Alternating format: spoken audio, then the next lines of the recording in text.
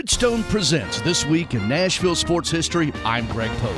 In honor of Vanderbilt's Music City Bowl victory over NC State on New Year's Eve, we look at some of the milestones the Commodores achieved this season. The James Franklin-led Vandy team ended the season with 7 straight wins, the longest streak since 1948. The Commodores scored 40 or more points 5 times this year, the first time that has happened since 1915. Running back Zach Stacy became the first member of the Black and Gold to rush for more than 3,000 yards in his career. Of course, this is the first time in history Vanderbilt has played in back-to-back bowl games.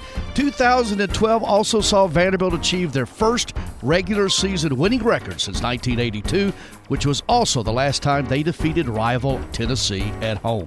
And perhaps the biggest accomplishment, this is the first time since 1915 that the Commodores have won 9 games in a season to finish the year at 9-4. This has been This Week in Nashville Sports History, presented by Bridgestone and the Nashville Sports Council. This is Greg Pogue for 102.5 The Game, ESPN Radio, Nashville.